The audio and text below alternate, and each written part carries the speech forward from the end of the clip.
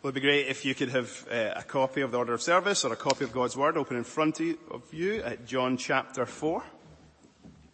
Now, I hope most of you, if not all of us have been able to enjoy something of the Platinum Jubilee celebration over the last few days, even if it's just the rest that comes from having a few days off work. I know some of you managed to get up at the crack of dawn on Thursday morning and were able to go and witness the spectacular display of pomp and pageantry with the tripping of the colour and the RAF flyover. I know at least two of you caught a glimpse of the Queen in the flesh, albeit at a distance as she appeared on the balcony of Buckingham Palace. I know that others of you made it to see the Jubilee beacons being lit and attended street parties. Now, if you've not been able to indulge yourself in the various festivities and royal celebrations, no need to feel that you've missed out. Because this morning we come to a passage where there's not pomp and pageantry, but there is a royal official and his family who come to saving faith in the Lord Jesus Christ. And this gives us great cause for continuing our celebration. For the King of Kings and the Lord of Lords, who brings new life to people facing both physical death and eternal death. And so, let's not miss out as we study this passage and we see this royal family come to experience the wonder-working power of Jesus' words. Now, depending on which translation you have in front of you, the title of this passage will say something along the lines of the healing of the official's son, or the healing of the royal official's son. In the Greek, the word for official there literally means little king. So all the scholars are almost certainly agreed that the official here was connected to the Herodian royal household. He may even have been a member of it, or he may have just been an advisor to it. But nevertheless, he's of royal standing. Now just think about what that would mean for this royal official. He would be a man of great means, great wealth, a part of the first century aristocracy, a man who was used to giving orders and people obeying him. In fact, we learn in verse 51, he had servants. And so as we picture this royal official that we're going to be thinking about, he's maybe a bit different from our 21st century royal family, but he definitely has this standing and this status. I don't know about you, but sometimes when I look at royalty, sometimes it's not the case with our royal family, because there's been a few royal messes over the years, but sometimes their lives can give the impression that they just skim over and avoid all of life's sufferings. It was actually last year in lockdown when the Queen lost her beloved husband, and there she was on television sitting on her own at his funeral, that it was brought freshly home to me, at least, that she's just like one of us. Well, the royal official we meet in this passage, listen, he's just like any of us. Because John, the first thing he wants us to know about him is he had a son who was sick. We're going to start thinking about this royal official's trial. And his trial is this. He's got all the wealth, he's got all the power, he's got all the status, he's got all the significance. But he's absolutely powerless, helpless in the face of his son's sickness and illness. So serious it is that his son's close to death. Now, if you look down there at verse 46, we see Jesus came again to Cana in Galilee, where he made the water wine. And at Capernaum, there was an official whose son was ill. So this royal official was in Capernaum. Capernaum was something about 20 miles away from Cana. And that's where he is. And it's clear that the rumors and the news regarding Jesus as a miracle worker had spread so far that they had even reached the higher echelons of society. And this royal official has heard that Jesus is someone he should go to for help. Maybe he'd exhausted all other avenues. Maybe he'd tried the best Galilean physicians. Maybe he'd invited leading spiritual leaders to come and pray over his son, but nothing, still sick and ill and close to death. Well, this desperate dad with a dying son comes to Jesus. Desperate people do desperate things. He makes a 20-mile journey from Capernaum to Cana. And just stand back from this for a moment and think who this is. This is a royal official coming to the son of a carpenter begging for help.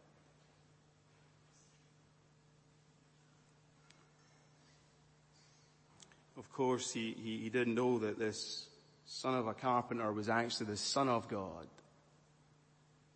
the Messiah, the King of Kings, and the Lord of Lords. So verse 47 says, when this man heard that Jesus had come from Judea to Galilee, he went to him and asked him to come down and heal his son, for he was at the point of death. Those of you who are parents know that when your child is sick, how deeply you feel for them and how you wish you could do absolutely anything that would make them better in the moment. This man's desperate. His son is at the point of death. It's interesting, as a royal official, he's probably used to giving out orders and giving out commands and people just listening and obeying. He comes to Jesus and he says to Jesus, come down. That is, leave Cana and come down to Capernaum, heal my son. And this statement is really revealing regarding his understanding of Jesus. He believes that Jesus will need to come to the bedside of his son. That is, Christ will need to be present for his son to be healed. He doesn't understand that Jesus is the Son of God, who John chapter 1 told us, by him, through him, all that exists, all that was made because the Word spoke it into existence. Jesus said by a word, let there be light, and there was light. And this royal official doesn't understand that Jesus can do this miracle from a distance because he's God in the flesh. But let's not be too hard on him. He's got a little faith, but it's a fragile faith. In fact, his faith has got more in common with the Galileans that we've just read about in verse 45. You know, those who welcomed him because they'd been down in Jerusalem for the Passover and seen Jesus perform many signs, and they'd come to believe in him, but Jesus didn't believe in them because it wasn't true saving faith. And so here we have this desperate father pleading with Jesus, come down and heal my son. If there's anything he understands about Jesus, is that he can perform miracles, and he might just be able to save and heal his son from his sickness. Now, when you study the Gospels and you see Jesus' interaction with people, he always stuns and shocks, and especially in John's Gospel. Here's a desperate father making a desperate plea, and look at how Jesus responds. We move from thinking about the father's trial to thinking about Jesus testing him. Verse 48, so Jesus said to him, unless you see signs and wonders, you will not believe. Now that statement is a stinging rebuke. Interestingly, that statement, see when he says, unless you, it's not in the singular, it's in the plural. You know how Americans in the South say y'all? Unless y'all see signs and wonders, y'all not believe. You see, standing Clearly, in the presence of this royal official, all these Galileans had just welcomed Jesus because of the many signs he'd performed. They were in awe, wowed by his wonder-working power. And Jesus says, here's your problem. You need signs and wonders. But they've missed the point of the signs and wonders because they're supposed to point the people to who Jesus is and to the reason Jesus has come into this world, to save sinners and bring life. And it's quite a shocking moment because you've got a desperate dad with a desperate plea, and Jesus seems to rebuff him by saying, no. Interestingly, this actually links back to the first sign that Jesus performed, because remember when his mum came to him with the request? He did the exact same thing. It's like he says no.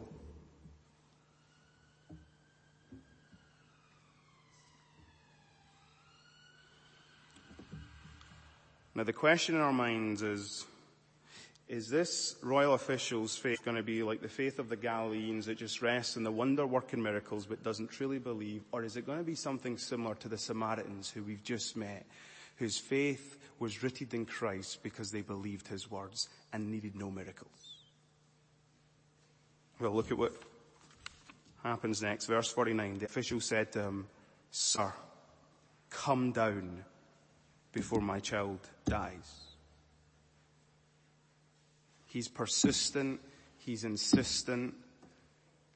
You need to come down. My child's going to die.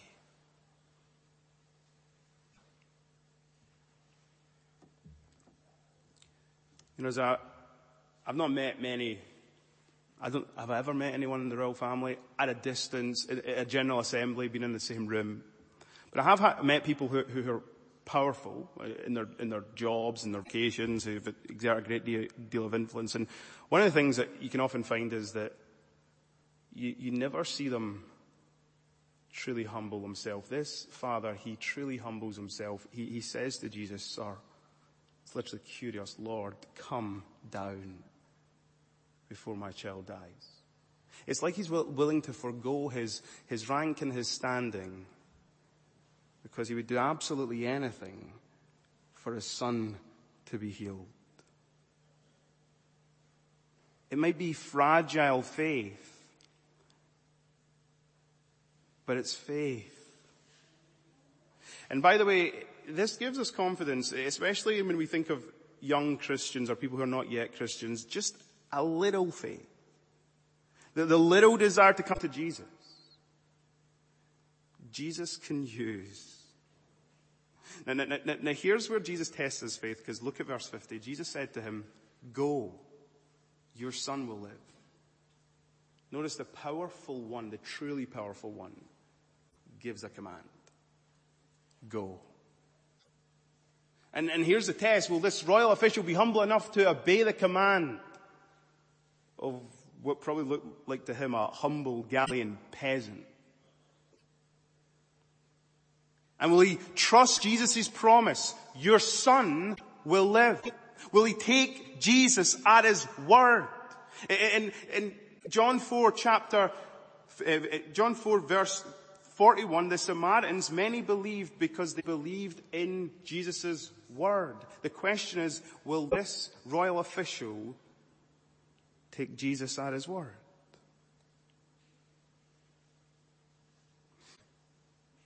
Will we see his faith? Because he goes and he takes Jesus at his word. Look at verse 50. The man believed the word that Jesus spoke to him and went on his way. This fragile faith is deepening faith. It's not rooted now in a wonder and a miracle, but that's actually a sign. Jesus is actually doing exactly that. But it's rooted in him taking Christ at his word. Now, this is one of the most fascinating scenes ever read. Because the next verse says, as he was going down, he met his servants. So servants have left the house, and they've started to make their way to Cana. And as they're going, they bump into one another. And the servants of the glorious Jesus said to him, "Go, your son will live." He didn't immediately go. He'd ran from Capernaum, as one commentator put it, to Cana to get help. But he walked from Cana to Capernaum because he walked by faith, trusting in the words of Jesus. Yesterday, at the 7th hour, the fever left him. So remember, Jesus met him at the well at the 6th hour, meaning noon. So the 7th hour is 1 o'clock. So they had that conversation on the day previously at 1 o'clock. And this royal official who's left his home with his dying son, now the next day sets back for home and bumps into his servants. Verse 53. The father knew that was the hour when Jesus said to him, "Your son will live."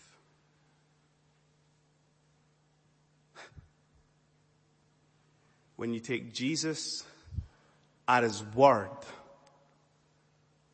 when you trust in Jesus' promises, he never fails.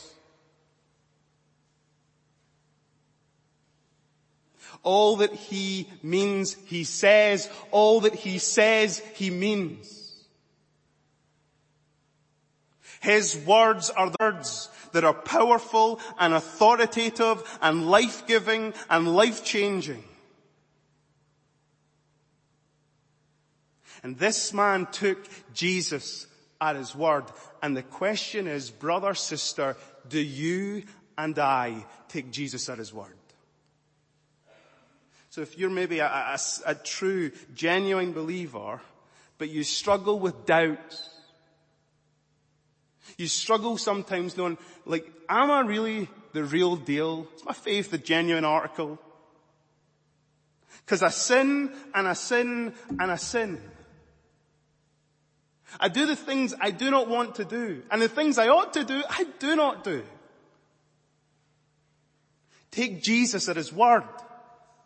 You confess your sin, he's faithful and just to forgive you and cleanse you of all unrighteousness.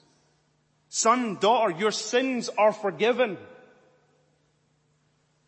Take Jesus at his word. Therefore, if you are in Christ, there is now no condemnation. Satan might tempt you to despair, but upward I look and I see Jesus, there at the right hand of his Father, ever living to intercede on my behalf, appealing to his atoning death and perfect life for me. Take him at his word. And so as a result of hearing this, the Father takes Jesus at his word and he believes. It said there just at the end of verse 53, and he himself believed. In other words, this royal official, he's got more in common with the Samaritans than the Galileans. We don't know actually if this royal official was a Jew or a Gentile. If he was a Jew, he would have a lot in common with the Galileans, but no doubt if he was a Jew, he's turned his back on his upbringing and he's gone to work for a Roman puppet king. But if he's a Gentile, he's got more in common with the Samaritans, speaking ethnically, and he's come to see that Jesus can be taken for his word and not just be wowed because of his signs and wonders. Now I love this. You remember what happened, right? When the woman believed Jesus' words at the well, what was her response? It was to go and tell all our townsfolk, "Come, see a man who told me everything that I've ever did. Could this be the Messiah?"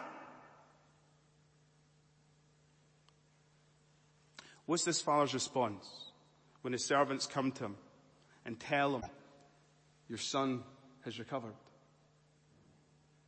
Well, I think that the picture is he runs home No doubt his wife runs out to him and says, "You're never going to believe this, honey. When you were up in Cana, we were sitting with our son and he had this terrible fever. His temperature was high. We're putting cold towels on his head. He'd lost all of his colour. Honestly, we were checking to see if he had a pulse. And then, just at a moment, it was at 1 o'clock.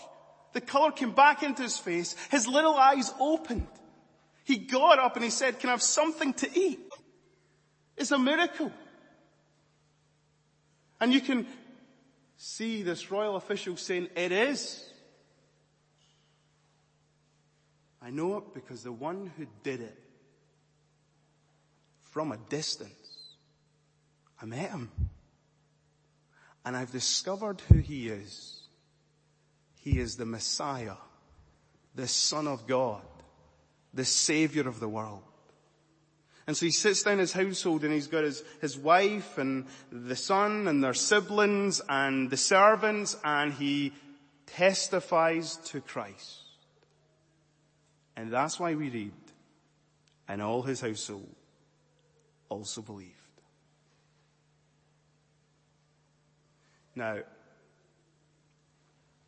there's a lesson here for those of us who are parents, or soon to be parents. We can often want to prioritize in our children's life, only naturally and only rightly, their health, their education, their flourishing, and their development. That was the reason this royal official had come to Jesus in the first place, because he was so concerned about his son's health. But don't miss this. When he discovered who Jesus was, his greatest concern for his family was that they would come to believe in Jesus. See, the greatest priority is not just our physical life, it is actually us having eternal life in the face of eternal death.